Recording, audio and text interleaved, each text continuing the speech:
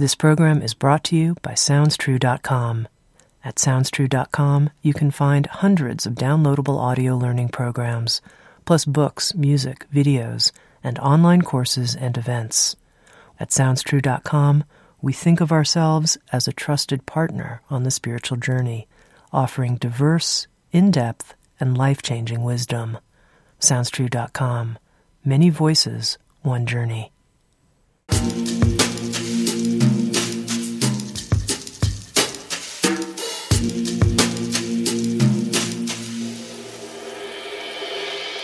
You're listening to Insights at the Edge.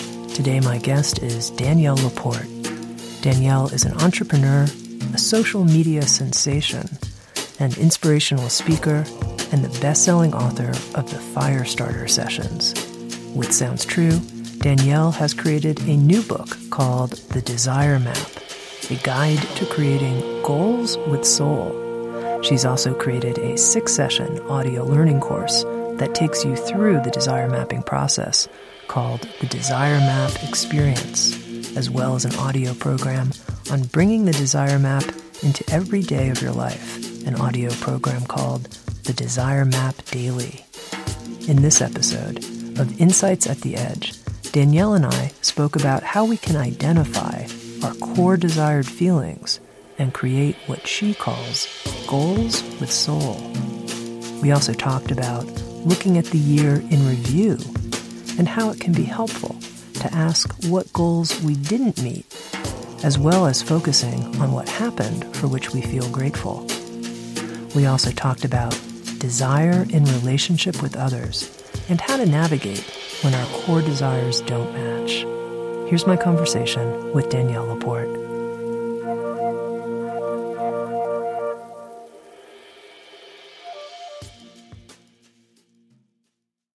Right here at the beginning, Danielle, I'd love to know more about the genesis, the origins of the desire mapping process, and also how it works in a nutshell. How does it work? How do I create a desire map? Genesis. I cannot believe I can say this about anything in my life, but it is actually like a decade in the making, and it started on a New Year's Eve, and I wrote out my goals, now I talk about goals in quotes, right? My quote-unquote goals. And they were they were simple, and they were, they're fine. They're decent aspirations. Pay off the credit card, new dining room table, get to Hawaii for family wedding. And I looked at my poster board of goals and was like, meh, I'm like so not inspired. And actually worse than not being inspired, those goals actually felt like another to-do list. Mm-hmm. And I did not, as an entrepreneur and then a very new mom, I did not need another to-do list. And it was just a very simple act. I grabbed some magic markers and started writing, almost like as an act of defiance, some, like, what I thought were cooler words across my goals, like abundance and sexy and earth and natural and flow. And I was just like, I can get down with that. That's way more better. And then I thought nothing of it. So that was like year one. And then it just kind of crept into my psyche. Like year two, when I sat down to do my goals for the new year, always, by the fire, New Year's Eve, I thought about, what about those words again? And then it crept into a Post-it note that I kept in my day timer for years. And I started asking myself, what am I going to do this year to feel this way? And then I started asking myself, what am I going to do this week to feel this way? And then I thought, I'm onto something, because it was it was helping me loosen my grip around ambition, which I'd love to talk more about. Mm-hmm. I was feeling lighter, like a sense of lightness. I was feeling way more compassionate about what I was achieving, but more importantly, what I wasn't achieving. That gave me just all this space for self-compassion around that. And then I started talking about it when I was, doing speaking gigs, and said, there's something, I'm onto something here with this feelings first instead of your to-do, instead of your ambition list. And then people were coming up to me after gigs saying, "Do you have a worksheet for that?" I thought, we're onto something. And I could see this struggle, almost like turmoil for people around the whole concept of goal setting. And by then, so that brings us like year 8 or 9.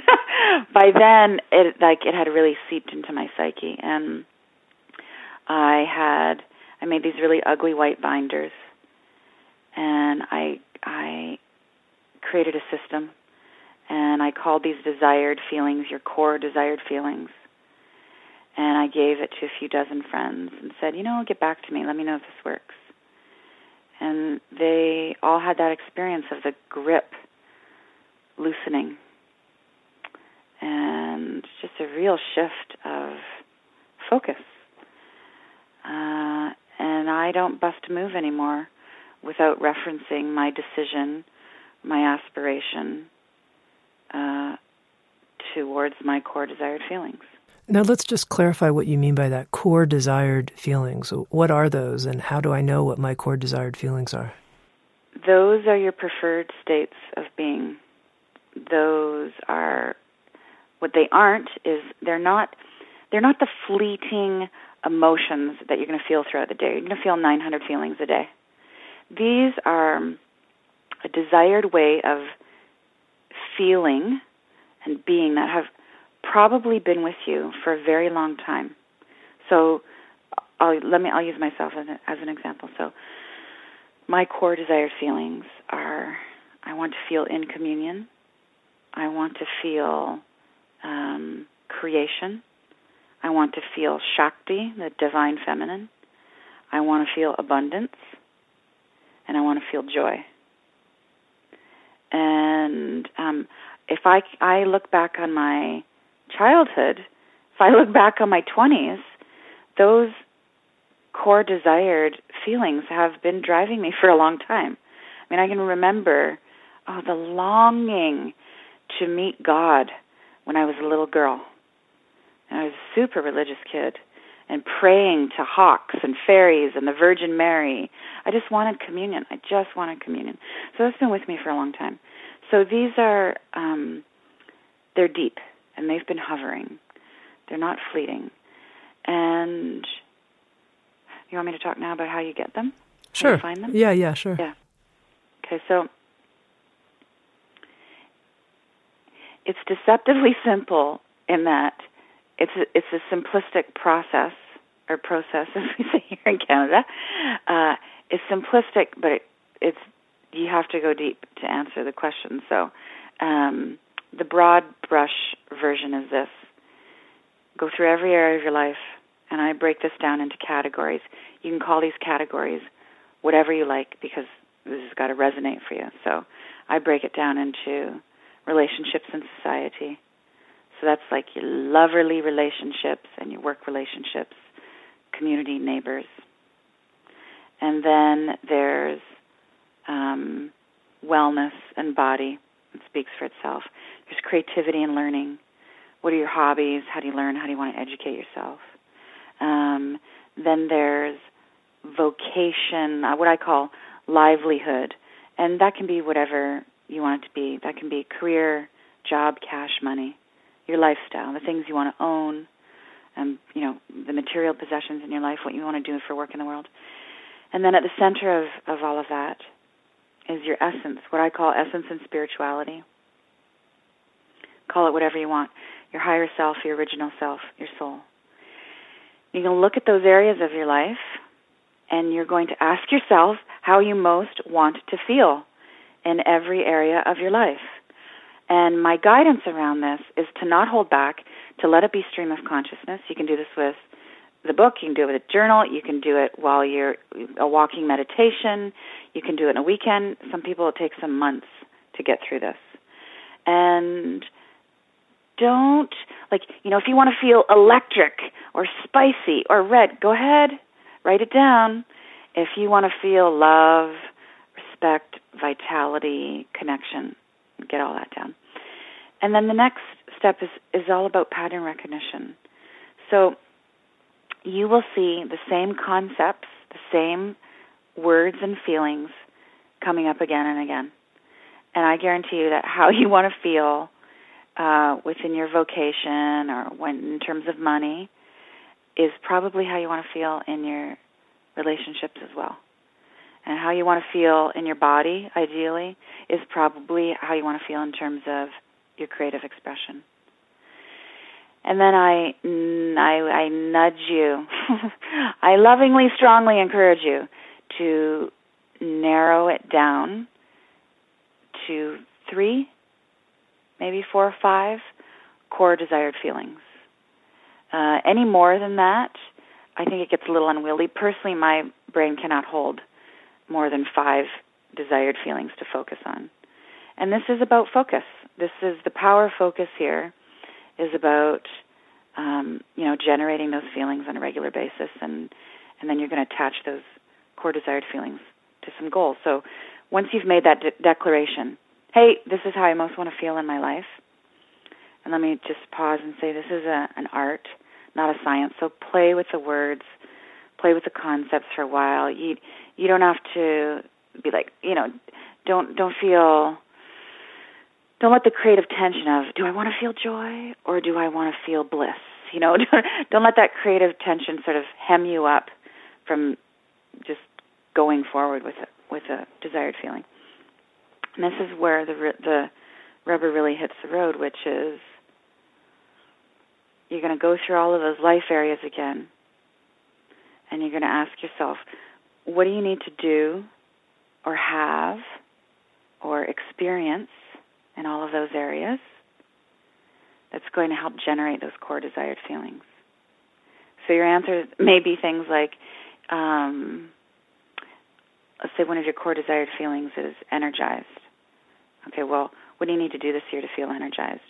Maybe it's about committing to literally climb the mountain, or it's as simple as yoga twice a week, or you're going to break up, or you're going to quit the job, or you're going to sell the house.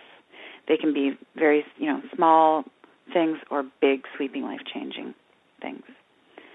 And my guidance on the goal setting in relationship to your core desired feelings is, and I prefer the language, intentions, is that really just focus on a few things for the year. I don't plan further out in my life than like 1 or 2 years. And I feel like time really is quickening. And I want to accomplish 2 or 3 great things a year instead of like 10, good things. I want to hit it out of the park instead of decent. Mm-hmm. So I do, for me it's 3 big things a year, max. Now, I can imagine from hearing your own core desired feelings and just imagining what some might be without going through the whole process, which I realize would clarify and bring some greater nuance. But I could see core desired feelings like flow, peace, balance. People may have different ones. Turned on, whatever people might be. But probably nobody would put on their list, or I doubt it, as a core desired feeling, something like grief.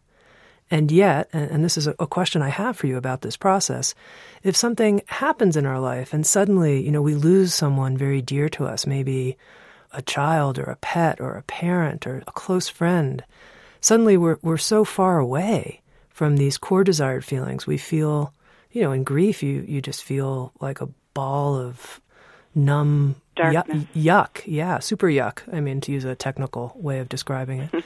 Is that a Buddhist term? Super yuck. Yeah, exactly. So my question is and it could be a different example, but I'm just trying to pick something that probably most of us can relate to, like grief, which seems you can't really avoid it. You can't get out of it. You didn't expect it. It wasn't part of your New Year's plan. What do you do when that happens and it just doesn't match anywhere with your core desired feelings? That's such a great question. This isn't about feeling awesome all the time. This is about feeling whole. And wholeness includes grief.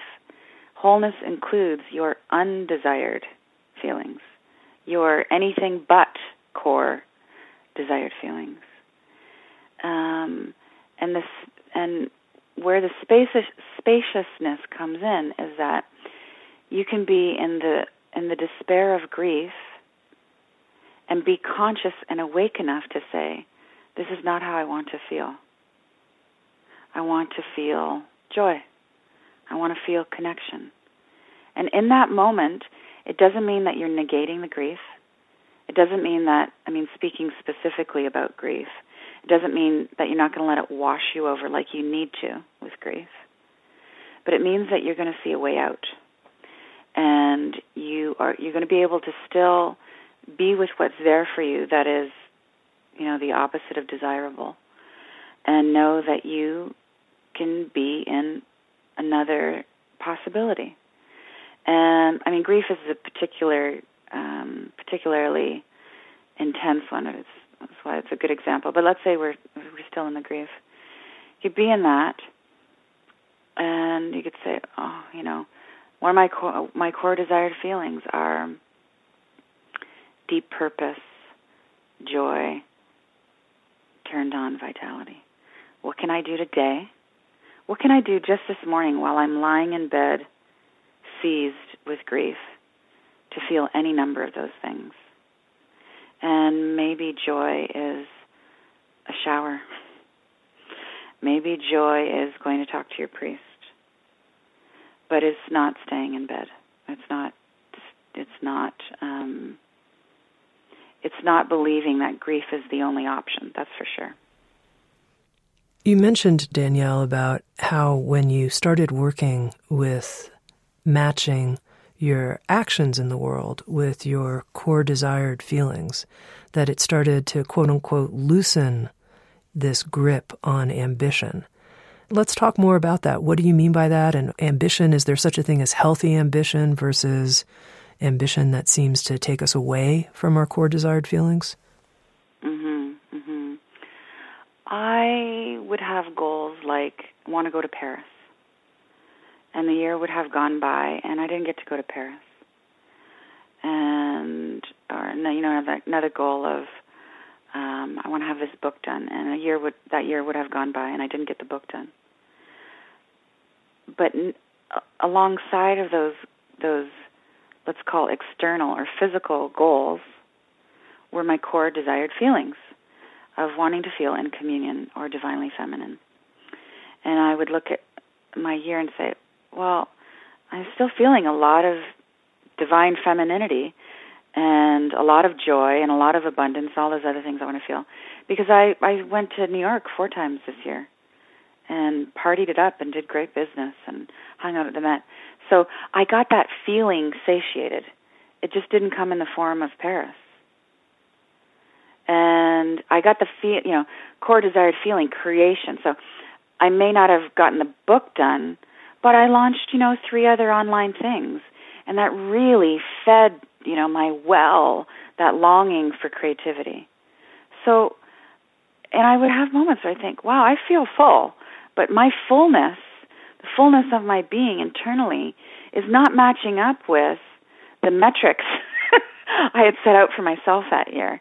And that's where I finally tipped over. I was like, I'm still good. I'm happy. My internal state does not need to match that list that I made. And there was a moment of me realizing, wow, I'm happier than I've really been admitting to. Because I'm hitting it in terms of desired states of being. And that led to the revelation of healthy ambition. Let's say, I'm going to push this even further and say healthy attachment, and that healthy attachment being to a preferred state of being, to a core desired feeling, allows you to stay open to what life is going to bring to you, or what you're going to manifest, however you want to look at that. So, there's a good romantic analogy around this. It's like maybe one of your core desired feelings is, let's just go with connection. And you meet someone who you feel, not only do you feel incredibly connected to them, but in their presence, in your dynamic together, in your chemistry, you actually feel more connected to the universe. And that's wonderful. And that's just how you wanted to feel with your perfect partner, except they live across the country. They're about a foot shorter than you wanted. They are of different faith. And, maybe all of that doesn't matter because you get the feeling fulfilled. And in that way, you can be a yes, and the external packaging doesn't matter as much. And when the packaging doesn't matter as much, I think, you double your chances of fulfillment. It's pretty good. The odds are good. So here we are, and we're coming to the end of the year, the beginning of the new year, and we're talking really about the desire mapping process in terms of how we might map, as you call them, goals with soul. But I'm curious, before we even get to what might happen in the year ahead, how might someone look over what has happened in this past year and evaluate it in a different kind of way? What would be a desire mapping way to evaluate the year that has come? Because if we look at what we did and didn't accomplish, of course, as you're saying, people might have all kinds of conclusions about the year that just passed. All kinds of things happened that we didn't want to have happen potentially, or we didn't achieve this or that, or we said in the beginning of the year we were going to weigh X amount, and let's look at the facts. Here it is. It's the end of the year. So how do I look at the year that's passed here, that's just passed? Well, with a heaping dose of gratitude, which also is sort of the preface to the whole desire mapping process as well. So you run yourself through gratitude in every area and dissatisfaction in every area. But I think that the central question to the year in review practice is, how did you feel? Not even did you could ask yourself, did you feel the way you wanted to feel? But I think there's a lot of judgment that would rise up in that, and I think it's easy to just say yes or no. But I think, look at the major events, the things you pulled off, the things you didn't pull off, and ask yourself how you felt. And you may be surprised, like when you give it some space, that you may have felt happier than you allowed yourself to fully experience. There might be some empty successes in that. There may be great things you pulled off. And when you really look closely at it, through the lens of your heart, you might say, wow, I got that touchdown, I won the award, I got the fat check. Felt a little bit empty. Okay, so on the shadowy feelings, on the not so positive feelings, how did you want to feel instead? That exercise alone could probably help throw a lot of light on what your core desired feelings might actually be. But this, this theme of empty successes, I'm hearing a lot about now that I'm on my soapbox about desire and increasing your chances of feeling great and when you arrive. I'm hearing some really sobering stories of, I was at this awards banquet, been working for years to get that trophy, and I never felt so empty as I did that night. And I realized that all I wanted was for my dad to look at me and tell me that he loved me. It was all to be loved. And had I known that it was all to be loved, maybe I would have gone after different things in a very different way. Now, one of the things you write about in the desire map in relationship to gratitude is that it can be helpful to be quite specific about what we're grateful for. And I wonder if you can talk about that. Why is that helpful? And how specific do I actually have to be as I'm reviewing the year that just passed? I like these buttons on my... I love gratitude. I'm so turned on by the practice of gratitude. It's medicine that works, at least for me. And I think there's power in specificity because, it has you get closer and really, it has you take a 360-degree look at what you're grateful for. You don't just skate over. I'm so grateful I have a house. Yeah, why? I'm so grateful that I have a house to host family in, because I feel closer to them. I'm grateful for the warmth because it makes me aware that there are so many people in my community who are not warm tonight. And that reminds me, I better make a phone call about where I'm going to volunteer this Christmas holiday. Last night I'm snuggled in bed with my kid, my 9-year-old boy, and I said, you know what? Usually we do a little Q&A. I said, tonight let's do 5 gratefuls. And he said, well, I'm grateful that you're snuggly. And I said, why are you grateful that I'm snuggly? And he said, it just makes me feel loved. And I thought, yeah, there's the power of specificity. So I think specific gratitude is a stride towards being more conscious. And then you said, Danielle, in terms of looking at the year in review, that in addition to looking at what we're grateful for, that it can be helpful to look at what disappointed us or what didn't work, or I can't remember the exact language you use. So how is full on dissatisfaction? It sucked. This has got to change. Okay, so now I'm with you completely. So I'm sure that our listeners too can imagine being able to say a lot about the year that just went by that we are dissatisfied with. How is that going to help? I've been chewing on that stuff all year. How's that going to help me? Because the darkness is part of wholeness, because it's there anyway. It's as my mother would say, it's the turd in the punch bowl that somebody needs to address, and to not address it is to take the sleepy pill and not be fully awake about your life. And if you're not fully awake about the darkness that's in your life and the negative stuff that's in your life, then you can't really set out to create more of the lightness. The only container, the only request that I offer in terms of the process of going through every area and looking at what you're dissatisfied with is to not go too far with it. So I say, it could be this simple. List 5 things that you're grateful for in every area of your life, but list only 2.5 things that you're dissatisfied with in your life. And that is not to encourage just a little bit of denial. That is to encourage the practice of restraint around bitching and complaining, because that is an act of mindfulness. I see it, but I see the darkness, I'm going to choose the light.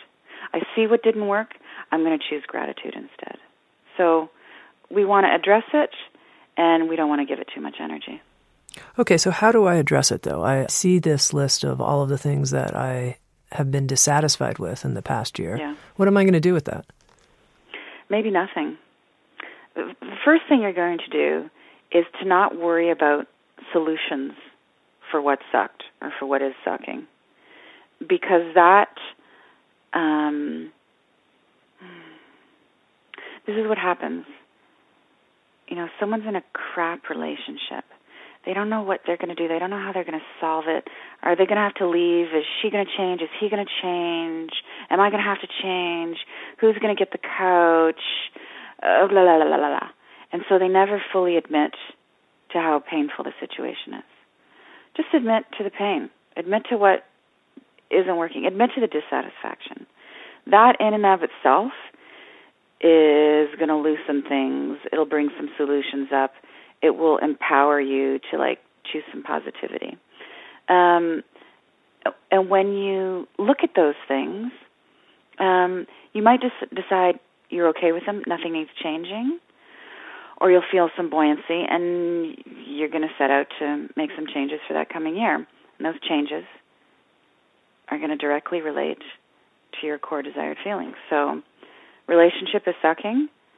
I feel constricted. I feel powerless. The list could go on.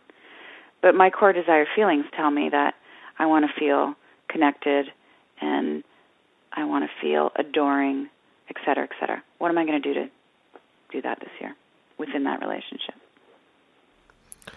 So I map out what I'm going to do in the new year based on actions that will help bring about my core desired feelings.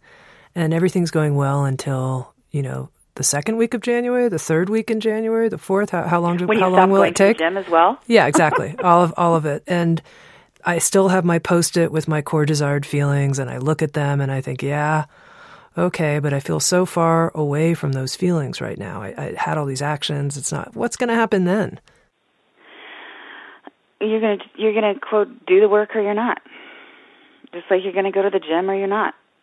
I mean, are you committed or are you not to feeling the way that you want to feel? My guidance is that this can be small, micro, tiny, just one thing you can do a day to feel your core desired feelings. Like a great example is, for myself, I want to feel the divine feminine. I want to feel Shakti. The simple choice of that day could be, I'm going to wear a skirt today and put up my hair instead of yoga pants and a ponytail. That's it. I feel better, feel sexier, feel more girly. That's it. And that may help me make a bigger decision. I'm going to read, actually this was on my list one year, of, okay, what am I going to do this week to generate femininity? I'm going to read one chapter of Women Who Run with the Wolves every week for a month. That was it. Very simple act. That opens up so much, gives me so much more power to deepen into that. So small things, micro things, to feel the way you most want to feel.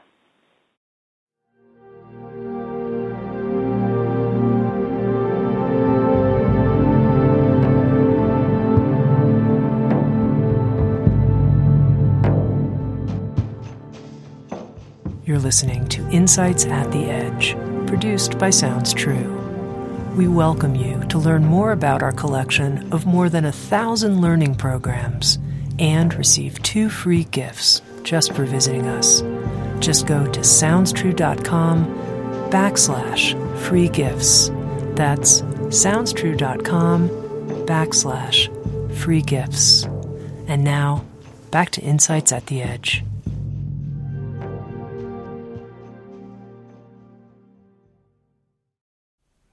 There's a chapter in the book that's on resistance.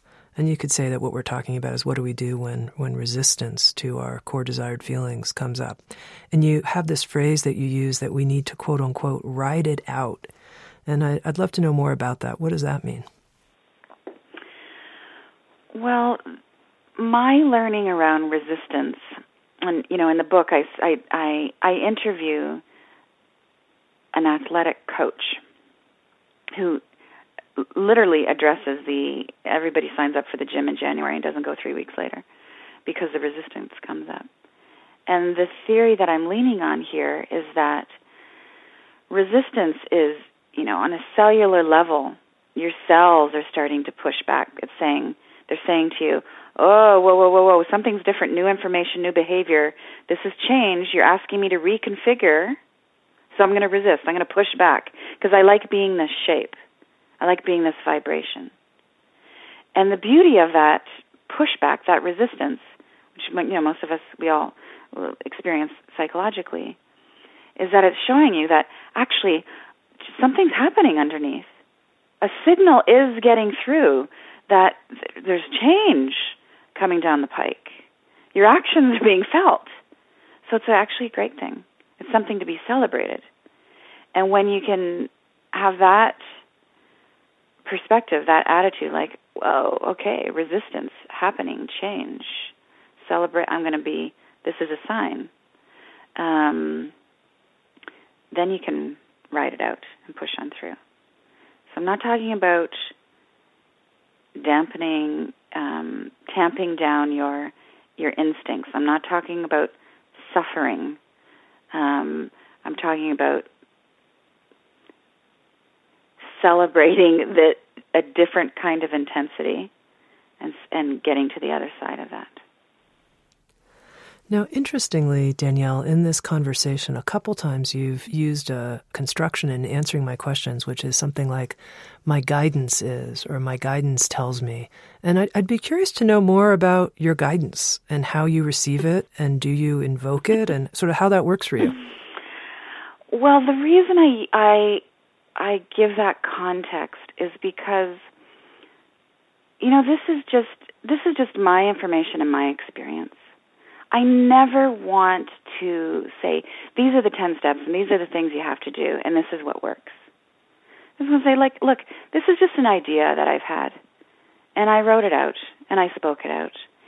And it works for me personally in a profound way, and it's working for lots of other people. So take what you want and leave the rest. And if this doesn't work with you, I'm going to be the last person that says this is the only way to fulfillment. So that's where that tone comes from. Now, the other side of that, to answer that, is where does my guidance come from? My guidance comes from experience. So while I'm out there and I am like New Ageier than most New Agers, I'm so New Agey I'm practical at the end of the day. It's like I come full circle for myself. It's like, does this work? Does this flavor, does this practice of what could be labeled spiritual actually work? Do I feel better at the end of the day? Do I feel the way I want to feel at the end of the day? And there's lots of things that get attached to that, to my core desired feelings. Like, for me to feel in communion and divinely feminine in creation, I need to be of service. And that's just the way I'm wired. That's 5 planets in Virgo. If I'm not in service, it's a dark day for me. And my guidance comes from my girlfriends. I would be in a loony bin without the community of my chicks to talk about all of life, and, back to my definition of holistic, that which works. So for me, holistic includes core desired feelings and deep contemplation and awesome shoes and a green smoothie and sometimes a Marlboro Light. It's all of it. Now, there's this quote from the book where you say, my desire is my prayer. Mm-hmm. What do you mean by that? I believe that when I declare my desire, when I extend the wish, I believe that I'm heard. I think I'm heard by multiple sources, actually. I think I hear me, and that's really important, that my psyche hears me. So when I say, I desire to feel free, I really declare that and own that, I think my synapses are going to start firing in a different way because of that declaration. I think I'm going to start thinking differently. I think I'm going to come up with ideas of things I can do or ways I can be that are going to make me feel free. And I also feel that God hears me. My God, the cosmic intelligence, somehow that declared desire, that wish, that dream, it lands on the cosmic radar. And it's a prayer. And the cosmos is going to help make good on that for me. They're going to help me realize that desire. Now, Danielle, I'm imagining someone listening who says, this sounds good, but when I start checking into what my desires are, they might be things that sound contradictory. Maybe I'm not getting deep enough. Maybe I don't know how to really identify my desires. For example, I desire to be thinner, but I also desire lots of chocolate cake. I'm just picking something absurd to make my point. Yeah, it's actually a great example, yep. We could say, I desire a deeper relationship with my partner, and I also desire sex with my best friend's partner. Another good one. Yeah, what's going on here? How is my desire going to be my prayer? I feel all screwed up trying to identify my desires here. Okay, so what you've listed off, let's say that the more sex and cake. Hands up for that. Just the first 2 things that happen to occur to me. Or sex while eating cake. Let's just call those things. Okay, those are experiences. Those are havings. It's very different than feelings. What I'm on here about is core desired feelings. Let me use the food one as a great example. So I was having a conversation with Janine Roth, who knows more about desire and food than Janine. And she put this exact question to me. How is desire mapping going to help my, psychologically abused, French fry addicted woman in my workshop? And to which I responded is, I'm actually getting lots of email from people who are saying, I realized my core desired feeling was energized. And now when I sit down and eat, I ask myself if that extra helping is going to make me feel energized. The French fry example specifically came up. I was going to order fries, and I knew that if that went down in my body, I was not going to feel energized. So I ordered something else. So it does affect those literal health choices. And relationship is about the feeling. And maybe you do want to sleep with your partner, your friend's friend or whatever. And is that going to make you feel, is that going to fulfill the core desired feeling? Is that really about the core desired feeling? Or is that some surface thing? Is that some fleeting craving?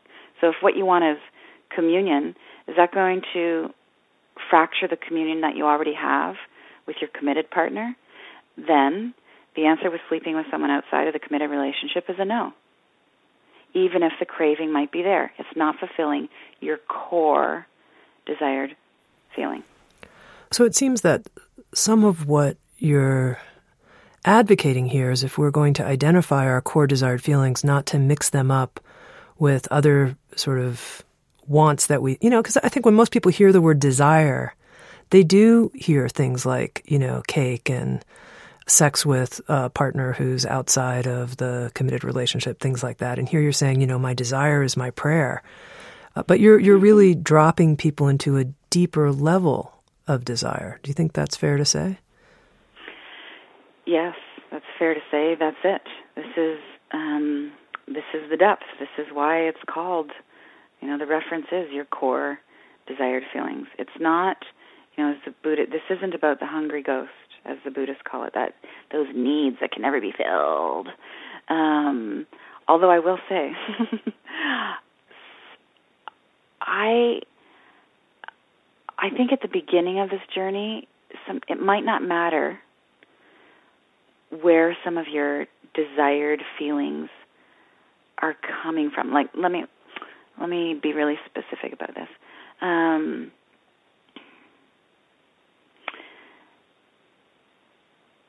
Let's keep going with the feeling of connection. Maybe you long to feel connected. Maybe it is truly a core desired feeling because you had parents that didn't pay attention to you during childhood. So you want it more than anything. So what I've seen happen with people who desire map is they go, but that desire is coming from this needy place, it's coming from a wounded place. To which I say, who cares? It's what's up. It's been up for a long time. It doesn't matter if it's coming from a wound. It's still very much alive and very deep in your being, and it's repetitive, and it's not going to let you go. So why don't you just declare connection as one of your core desired feelings, and then go and do whatever it takes to generate that feeling of connection, whether it's, a new partnership or a thank you note or a new religion. What's it going to take for you to feel that way? And I think as we generate those positive feelings, we make healthier and healthier choices. The way that we go about getting our needs met, our feelings fulfilled, gets healthier and healthier. Have you ever found in your experience that in working with your core desires, that your core desires ever bumped up against someone else's and it was like, wow, we have conflicting desires here? I'm imagining things, in my business, for example, where me and somebody else, we may just have conflicting core desires. So we're both living true to our core desires and they're not matching up here. Yeah. That's life. There's nothing. We're going to be bumpy. We're going to be incongruous. And we will make our choices. Make our choices accordingly. It's hey, I want a vacation where it's hot. I want a vacation where it's cold, because then those vacationing choices are true to my desired feelings. Great. I have 2 vacations or 3 vacations a year. I think that committing to generating how you want to feel means that there's going to be some conflict. It's guaranteed. And there will be some guilt. Guilt comes with being more conscious. As part of committing to a dream. You will feel, you're committed to feeling creative. And you're going to write your book this year. And that means that you need to get a babysitter for your kids so you can go to the cafe and write. Guaranteed you're going to feel guilty. Does that mean you don't go after the feeling of creativity? No. That's part of it. You want to feel awake, free, alive, whatever it is. You're going to leave relationships. You will move on from the person who gave you your first big break. You will disappoint people. Guaranteed. You will disappoint people as you evolve, because it's the nature of evolution. Not everybody's going to come with you. Some people are going to have the audacity to say that you are selfish for following your dream and making good on the promise of your core desired feelings. And that's the way it goes. So are you going to choose to constrict, to please them, or are you going to choose to expand and feed your soul? And I think, the choice of expansion and nurturing your soul in that way is definitely way better for you in the long run, but it actually is in my way of living, a way of being of service to more people.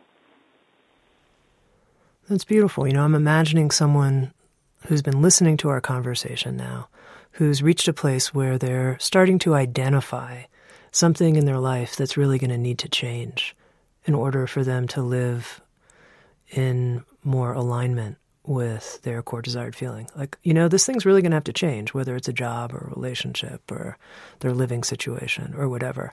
And they're hearing you. It would even be more of service to expand and to make that change. But some part of them is like, but I don't know if I'm really going to do it or not. Like in this moment, listening to Danielle, I'm certainly contemplating it, but once this conversation's over, am I really going to do it? I don't really know. What would you say to that person? You going to wake up or not? That's it. This is a choice. This is choose to expand or choose to constrict. It's your choice. Do you want to just look at the cake, or do you want to eat the cake? Because it's there to be eaten. Are you going to? How much longer do you want to be half asleep? Do you want a good life, or do you want a fucking awesome life? These are choices. It's yours to make. Yours to make. I please, just as a fellow human, as a soul on the planet right now, I want to say, choose life. Choose the cake. Choose the cake, man.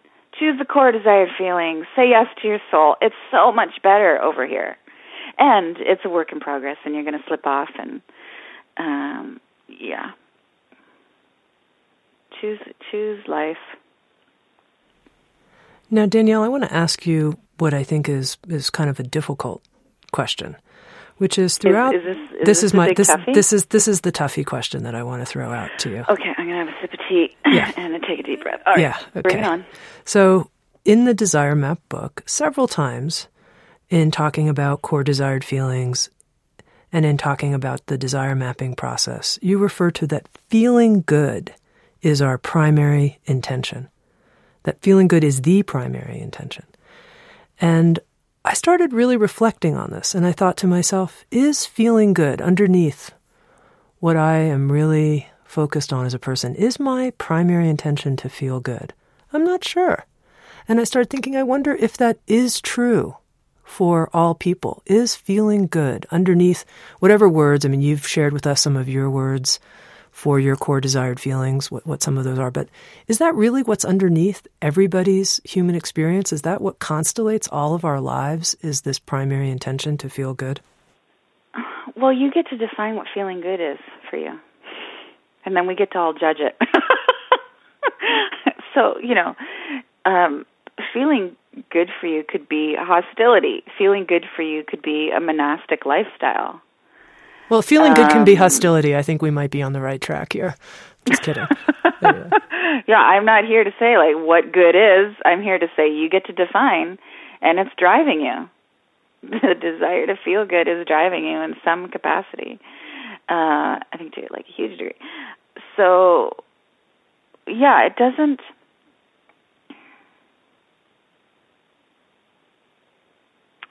It doesn't, I was just actually listening to a conversation with you and Almas, and, he was talking about just being in the state that you're in right now and not saying, hey, I'm feeling miserable, but I'm not supposed to be feeling miserable.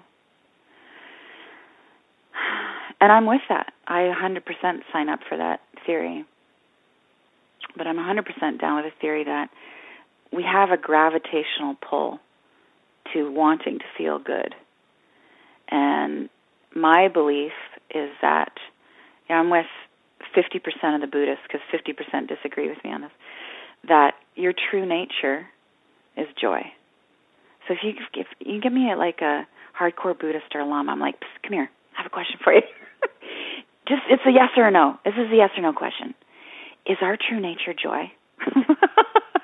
And they go, yeah. I go, I knew it. So for me to be, if I'm being really me, I'm going to be in a state of joy. I'm going to be feeling good. So it's a roundabout way of saying, I'm going to stand by that one. I think for many, many of us, the primary intention of being here is to return to our true nature, which is joy. Warm, luminous, and friendly. It's good. What are the questions that you're asking, if there are any, about the desire mapping process? Well, because I'm an entrepreneur who happens to be an artist, or an artist who's entrepreneurially oriented, the first thing that comes to mind is I go, is this a flash in the pan? I think of it from a creative standpoint. I'm interested in this as a cultural conversation. Is this going to last? Does this have legs? Is this the next 7 steps that just is good for a couple of years? So I'm very intrigued with that. And I'm not frightened of not lasting. I like lots of creativity. So, but that's up for me in terms of a career. I'm really interested in one of the questions you asked earlier about core desires bumping up against each other, specifically in terms of romantic relationship. And beside that question, I'm really, I can see myself really gravitating towards that. How does this work for couples in romantic relationship to really rock? Either find, harmony is not one of my favorite words, but just find, I like fulfillment. Let's go with fulfillment, to just really create fulfillment in relationship. Because I think this is like a truth poker, is what core desire feelings can do for people. And I am hearing some great stories about couples of, I sat down on the couch with my husband, and we had never in 12 years of being in relationship talked about how we wanted to feel. And he had no idea that I wanted to feel adored. And he said, I can do that. I know how to make you feel adored. And I had no idea that he wanted to feel respected. And I spent the whole weekend telling him how much I respect him. Well, it actually is easy. It's helping people, support people in their journey to fulfillment. It's my whole team, of course, we do this, right? So I can say to there's one of the women on my team, one of her core desired feelings is brave. I can help with that. I can spur you, I can support you, I can be compassionate, I can be pushy. I can do lots of things to support you fulfilling bravery in your life. I'm so glad I know that about you now. As you were talking, what I was imagining is, yes, I could share my desire map in general with my partner, but I could also just talk about what my core desired feelings might be specifically in the relationship, and that would be an interesting practice to do with one's partner. Yeah. Now, I think your desired feelings in your relationship are going to carry over. And yeah. Plus, I like things neat. I'm pretty tidy. So I would say, whoa, that kind of makes me nervous. Like, don't come up with one set for the rest of your life and then one set of core desired feelings for your relationship. That could get, unwieldy. But hey, if that works for you, get unwieldy. But, I think you could just really go deep and far if your core desired feelings were at the center of your relationship. I almost feel shy saying that. And that shyness comes from that same place of I ain't no guru. And this is just stuff that I've been learning along the way that might be useful or not. But yeah, I'll go out on the limb and say, core desired feelings central to your relationship? Hot stuff. Now, you talked about how you could support somebody in your organization with her core desired feeling of bravery. Talk a little bit about the power of desire mapping with other people or in a group, how we can support each other in this. Oh, magic, because there's that affinity and that permission. This is a big thing, right? Permission for people is, you want to feel passionate too? Oh my God, I want to feel passionate. Or you want to feel passionate, but your life is, you're thinking blah and drab and flat. Oh, I think my life is flat too. And dare I desire to feel a way that I've never felt before in my life? Oh my God. That's some breakthrough stuff for some people of, I want to feel a sense of beauty about my being and my life. I've never felt beautiful my whole life. How could I be so audacious as to make that my, central spiritual ambition? Well, we're all in it together now, and we're going to support you to do that and show you how beautiful you are and help you feel more beautiful, and then there's the magic of accountability. Actually, it's not that magic. It's just Psych 101. When, you make a public declaration that I am committed to feeling this, your buddies are going to say, you've been talking about feeling courageous. And didn't you want to feel courageous? And why are you still in that job? Yeah. Why are you staying? Because I thought one of your core desired feelings was courageous. And you'd be like, yeah, got me. I'll give my notice on Monday. Finally, Danielle, I have one last question for you. Our program's called Insights at the Edge, and I'm always curious to know what people's personal edge is, and in your case, what your edge might be in relationship to living the desire map in your life, living your core desired feelings. What would you say is the edge of that for you, where you're really working it right now? The edge, and I get to define edge any way I want, right? Yeah. Okay. Okay, I got it. For me, it's about in communion and the edginess. Oh, see, my palms got a little sweaty there. This has been a struggle for a long time, or a journey. I used to think that I should force, I can't even say the word, I should force connection with some people.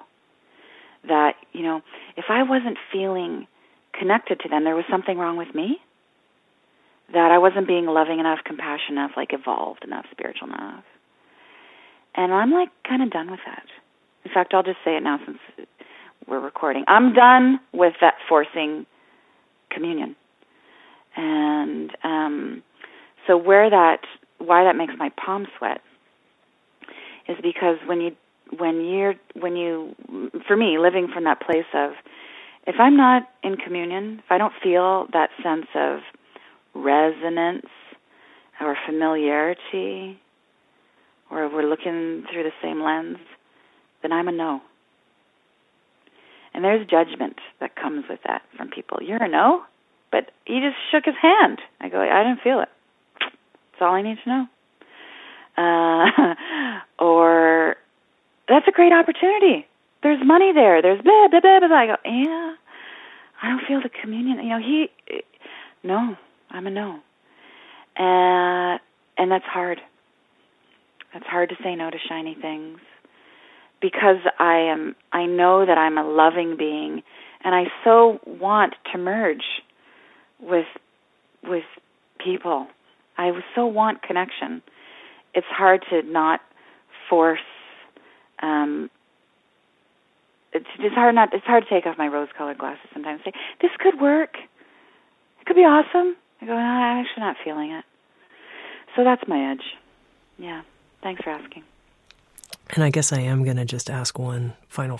Yeah, keep it going. Which is, if you could just, I'm going to ask a favor now, which is if you'd be willing to leave our listeners with some type of desire map blessing here. Oh, yes. Great one. You are worthy of your desires. Your desires are always right. There's a rightness and a truth to every desire that springs into your being, and it's there to be seen. So the wish is for you to not just see, but to fully honor every desire, and to devote yourself to the desires that will move you into your fullness with absolute grace. I've been speaking with Danielle LaPorte. She's the author of a new book called The Desire Map, a guide to creating goals with soul. She's also created a new 6-session audio learning course that takes you through the whole desire mapping process. It's called the Desire Map Experience, as well as an audio program on how to live with your core desired feelings each day of your life called the Desire Map Daily. Danielle, thank you for being with us. Thank you. Oh, deepest bow. Thank you, and thank you to everybody who's listening, and all love. Soundstree.com. Many voices, one journey. Thanks for listening.